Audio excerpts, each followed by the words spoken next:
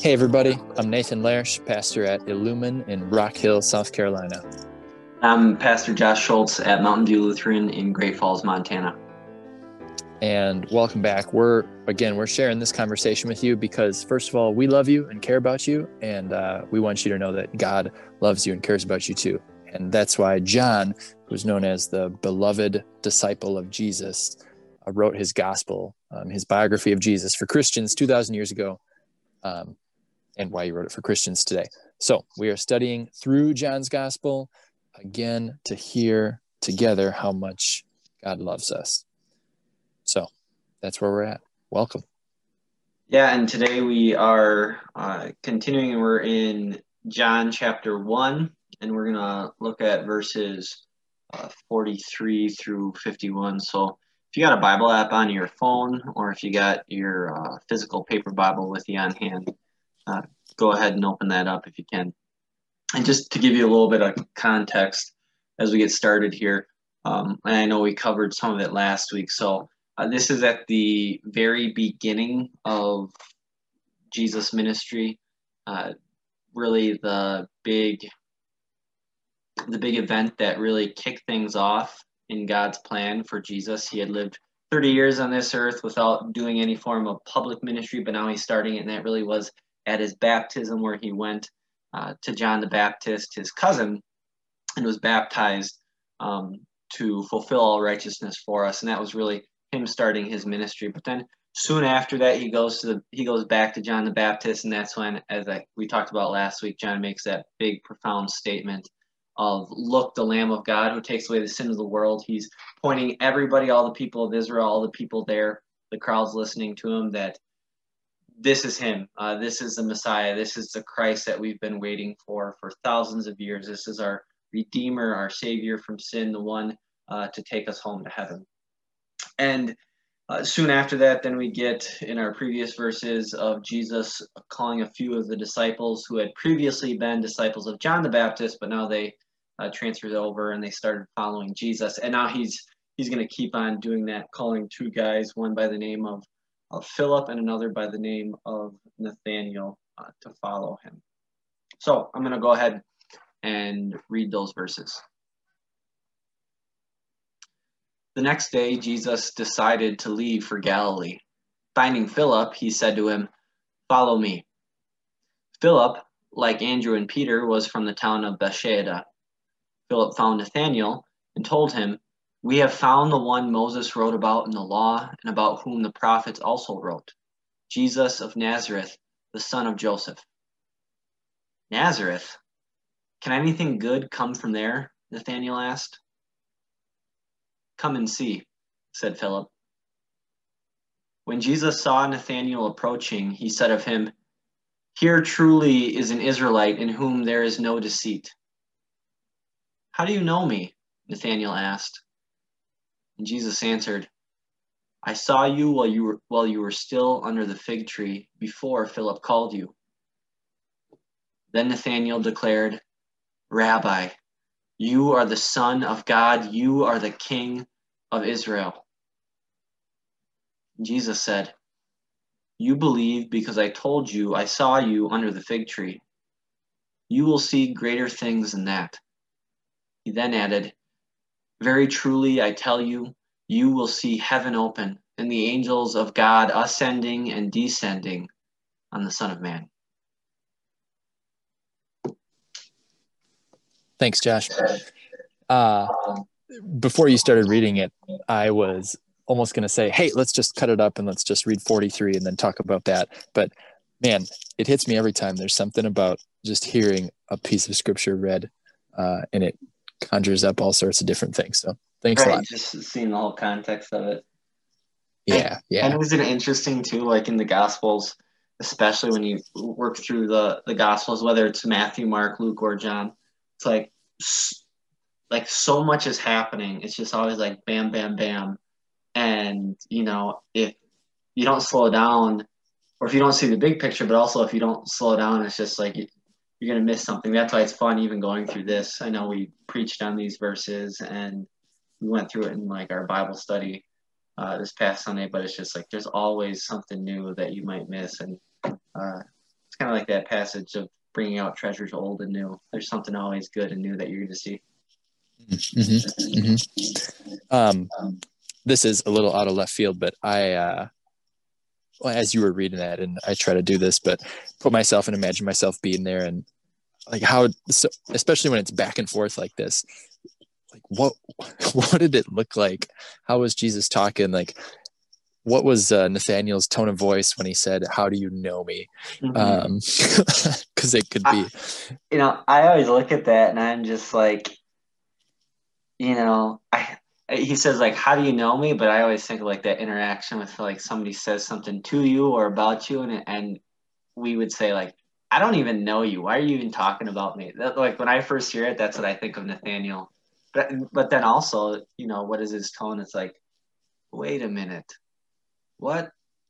How does this guy know me? Who is this guy? And that's really when you get into the depth of it, that he's waiting for Jesus, and Jesus reveals that, hey, I've been waiting for you too. But all right, we're getting ahead of ourselves. Yeah. Sorry. Well, no. Yeah. Okay. No. I'm gonna go down that hole a little further, because would you say Jesus knew that he was waiting for him? Yeah, I mean, well, when we look at it, of both like Philip and Nathaniel, right? So John the Baptist, them, whether or not they were like fully disciples of John the Baptist, I don't think we have any evidence of that, do we? No, we have that. Yeah, Philip and Nathaniel, no. Yeah, we have that with Andrew and John in the previous verses. Right.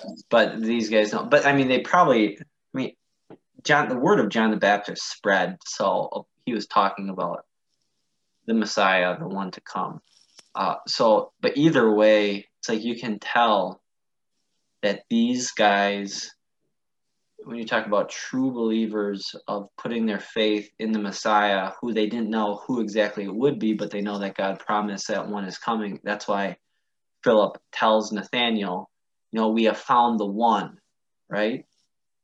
He doesn't talk about the law, doesn't talk about really the history of Israel. He just talks about the one person, the Messiah, the Christ that they've been waiting for. And so it's really cool because, we don't know, we're kind of filling in the blanks and we're just taking our best guess here. But like, you just think of the times that Philip and Nathaniel, as they talked about their faith, they studied the Bible together, probably went to the synagogue, to a church service like we do together, and had a Bible study together with their rabbi. And it's like, these were guys who had talked about this. And that's why Philip goes to his friend Nathaniel, being like, this is it, we found him. How mind-blowing that moment must have been, just to think of when you talk about the tone, the excitement in Philip's voice, and then Nathaniel's like, wait a minute. Yeah. I don't know if you can really blame Nathaniel, because if I were him, I would have done the same thing. And if you came to me and said, hey, this most amazing thing, which we never even thought it would happen, has happened, I'd be like, okay, I don't prove it to me. Well, I think too, and I always try to bring this up, or I always try to think of this when I'm studying the Bible, and I'm bringing it out when I maybe lead a Bible class, or even here when we're working through this together. I heard it from one of our professors in college. He's just like, when you see the shock of people in their first interaction with Jesus, like this was, or you see the unbelief of people in Jesus' day, you have to remember that they saw Jesus face to face in the flesh and he claimed to be the Messiah. He claimed to be the Son of God. And I mean, imagine if somebody would walk into the room or walk into one of our church services and make a claim like that. What would we obviously do? It's like, get out of here. This is blasphemous. Which is exactly what the Jewish people said. Right, exactly. And so it's just like, that's why when I see Nathaniel's, response, we don't want to bag on Nathaniel saying oh, this guy had a weak faith. No, he had a strong faith, and he had this reverence and respect for God and the Messiah. That's why it was so hard for them to wrap their minds around the fact that this guy, Jesus of Nazareth, who they probably had heard about, growing up in Galilee, that's why they said Jesus of Nazareth, the son of Joseph. I think that they had heard about him, just like I grew up in a small town in Wisconsin, like, about people from the town over, just from this, that, and the other thing. But it's like how hard it was for them to do that, to wrap their minds around it. And then you see, Jesus using his word, using his spirit, the Holy Spirit, to take this unreasonable statement that this guy right here is the Messiah, and working faith in their heart to say, now they believe. Yeah. And I love how Jesus spoke to Nathanael. I would assume that Jesus, was using his divine power, so he knew Nathanael's doubt or question even before he came. And then the only things he speaks are, he praises Nathanael, a true Israelite, and then he gives an answer, just a straight up answer, like he doesn't chide him or anything like that. And then in verses 50 and 51, he just gives him 2 more promises. So he's so gracious, and just tells him who he is. Jesus tells Nathanael who Jesus is. Isn't it? And again, another thing that we have to think of when we work through this is just like Jesus could read Nathanael's mind, and he could read his heart. He knew everything about him. And we're going to see that again we're going to see it with Nicodemus in chapter 3. We're going to see it with the woman at the well in chapter 4. It's just like Jesus always knew exactly what to say, because he could read their mind and read their heart. And that's why, so many of these statements that we see throughout the Gospels of Jesus interacting with people, they're so profound. It's because of his divine wisdom with people. Yeah. Amen to that. None of you are watching this on video, but my son just came into the room, did a quick mute, escorted him out. Yeah, maybe we should, because we do get the video recording of this too. So if you hear any, both of us quite have something to see. Do you have your office at your house, Nate? No, yours is over at church. My office is in my house, so usually when I record this, I no way for Rachel or else. But if you hear any children screaming, it's not willful neglect. It's just our children running around. All right. So we planned not on going on that 10-minute tangent, which is fine. But we were going to go straight back to verse 43 when Jesus just, for whatever reason, he needed to find Philip before he left for up north in Galilee. And he said, follow me. So what, just a question for us to talk through and people to mull over, what did it actually look like to follow Jesus back then, being one of the 12 disciples? There's the idea of, if you look in the historical context of it, like the idea of somebody, following a specific teacher of the Bible, they would call them rabbis. Like that wasn't a foreign concept. We think of like school today where, you go to university and you jump around from one class to the next, from one professor to the next. But, maybe, I'm kind of shooting from the hip here, just some, background knowledge that I have, that it's the idea of following a specific teacher of the law, teacher of God's word. This wasn't abnormal. People did this.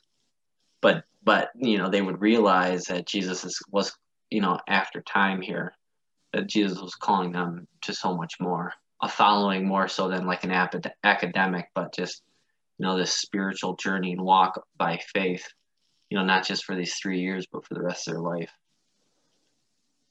Sure. Like I'm not just, I followed the Aristotle school of thought or the Plato school of thought. Right. But yeah, so, and what it looked like day to day, well, those guys were literally with Jesus, listening to him, learning from him, doing work that he told them to do, just thinking throughout things that happened in the Gospels, witnessing all the miracles that he did. He sent them out a few times with messages. And I get just in the concept of following. I said a little bit of this on Sunday, but you're not in the lead. You're not the one deciding where to go. You might not understand. The disciples surely didn't understand all the times. We see numerous examples of that throughout. Even after Jesus rose from the dead, they still didn't get why they were really following Jesus. And I think that's important to remember for us who, anyone who says, oh, I'm a follower of Jesus. Well, what does that really mean to follow Jesus today, to be a follower of him, or to be his disciple? Well, to apply it from what they experienced and what Jesus was calling them, I mean, it's different in some ways, but the crossover, he calls us to do the same thing. What? To do what? Well, to learn from him, day in and day out, to follow him and his command and guidance. And, we don't want to make Jesus to be this leader who's just barking orders at us, but he's leading us. His word is a lamp to our feet, and it still is for us today to say, who are you following? And I think it's a good check for all of us of, am I following the desires of my heart? Am I, blazing my own path? Well, my top priority shouldn't be that. It should be, walking on the path that Jesus has already laid out for me, and I can do that with joy because that path was, paved with forgiveness, that I can walk as a forgiven, redeemed child of God day in and day out. And I can live with that joy and that motivation to serve and love people the way he calls me to be. And isn't it cool? We know that all of God's word is good for us. Even his law is good for us. And to say only good things are going to happen when you follow Jesus and take his guidance to heart and live it out. Yeah. Well said. I just emphasizing the fact that Jesus said, follow me. And I don't know if this is true, but I think we like to think that life is more difficult today than it was in the past, or, there's so many different people to follow, so many different ways that information come to us. And so it's easier to get distracted. And I don't know if that might be just us thinking, everyone in their own time thinks life is most difficult then, and they've had it worse than everyone who came before and things like that. But it is true that there are so many different people to follow, so many different ideas, even so many different religious teachers, you might say, today. I think it's, to apply in our day and age, this information age. Open up your phone, go to any news outlet, go to your Facebook or Instagram or Twitter. Everybody's trying to convince you of something to pull you in one direction or the other. And it can get really confusing in life. And, with all that noise in the midst of that storm of all this information being thrown at us, there we see Jesus standing right in front of our face and saying, hey, no, I want you to follow me first and foremost. Follow me. And that is, for us as Christians, it's so comforting to say we have somebody who always helps us, or I shouldn't say helps us. He sets our bearings, and he shows us the way to go, day in and day out, which is awesome. Yeah, I think a question for us to ask ourselves is like, who are you following? Who are you giving your ear to? Who are you giving your time to? And I say this with a smile on my face, but the Packers, the Green Bay Packers, I'm a fan. They're playing in the NFC Championship on Sunday. It's at 3 p.m. Eastern. Like, I have blocked off that time. I'm going to watch the game with my family and kids running around the living room. That's going to happen. Or, people might do that with sports, or, do you follow whatever a certain news personality or pundit or station says? Is that where you go to say, how should I think about something? Oh, well, whatever they say, whatever station it is. Or do you follow President Trump, or do you follow tomorrow President Biden when he gets inaugurated? Who do you follow? Who do you listen to? Who do you go to and say, okay, that's how I'm going to think? Who's forming your thoughts? Mm-hmm. Who are you, in a sense, listening to, and who are you trusting what they say? And above all else, it's gotta be, if you call yourself a Christian, it's gotta be Jesus. And he's the best one to follow, because he's the only one who died on the cross, because he wants you to be with him forever.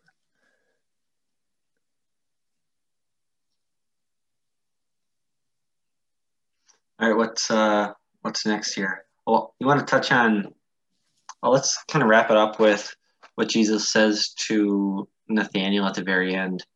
He says, "You believe because I saw you under the fig tree." He says, "You will see greater things than that." I mean, you think of that moment in time, how could Nathanael even possibly imagine, as he followed Jesus for the next 3 years, like all the great things that he would see Jesus do? Just paging ahead in my Bible, looking at some of the things coming up. Right. There's a lot. We did that.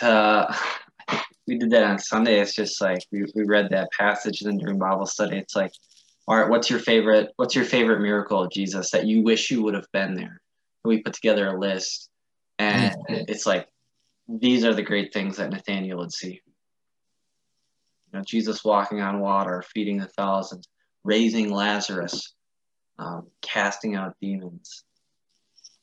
And then, when I think about this, the first thing I think of is not just the cross, but more than anything, it's that Sunday afternoon on Easter Sunday when the risen Savior came and put himself right in front of Nathanael and said, "Peace be with you." Yeah, I wonder if he thought back 3 years earlier. Mm-hmm. That Jesus, when it all started. I remember Jesus saying that I'd see greater things, and this is it.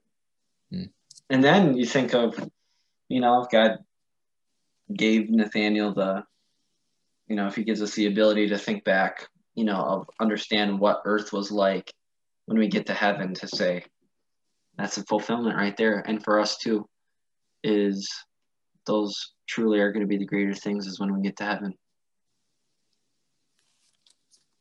How about, speaking of heaven, he says, "Very truly I tell you, you will see heaven open and the angels of God ascending and descending on the Son of Man." You want to touch on that, just kind of that Genesis 28 with Jacob that Jesus is referencing? Well, yeah, Jacob had this dream while he was running away from his brother trying to kill him. And he had the dream, and heaven was open and angels were going up and down on a ladder or on a stairway. But here Jesus says they're not going up and down on a stairway. It says they're going up and down on Jesus. And at least from commentators I read, this is not necessarily meant to signify one event or anything, but it's this idea that heaven is open, that God is involved, and Jesus is he's the link between heaven and earth. John 14, he says, "I am the way." Like, you want to go to heaven? You want to have God? Like, here, I'm how you get there. I am the one who carries, this is probably pushing it, but like, I am the escalator. Like, I grab you, put you on the escalator, and take you up. Like, it's not even like you have to climb up. I'm just carrying you there. I don't think Genesis 28, when Moses wrote it, that they had a Hebrew word for escalator yet. It was probably it's a good illustration, though.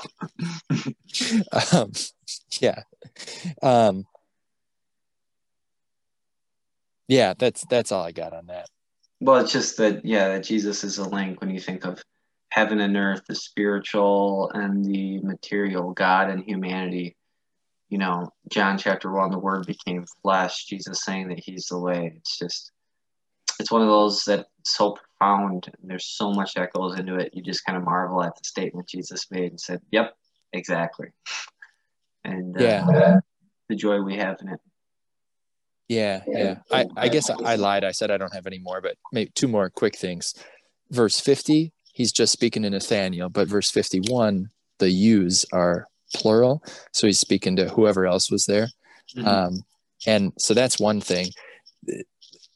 This may have been pushing it a little bit, but I made the illustration. Angel means messenger. And you could say, I think you could say that a fulfillment of this, or at least, we can picture ourselves. Because we are the messengers of God as we go and, find our Nathaniels and say, come and see Jesus.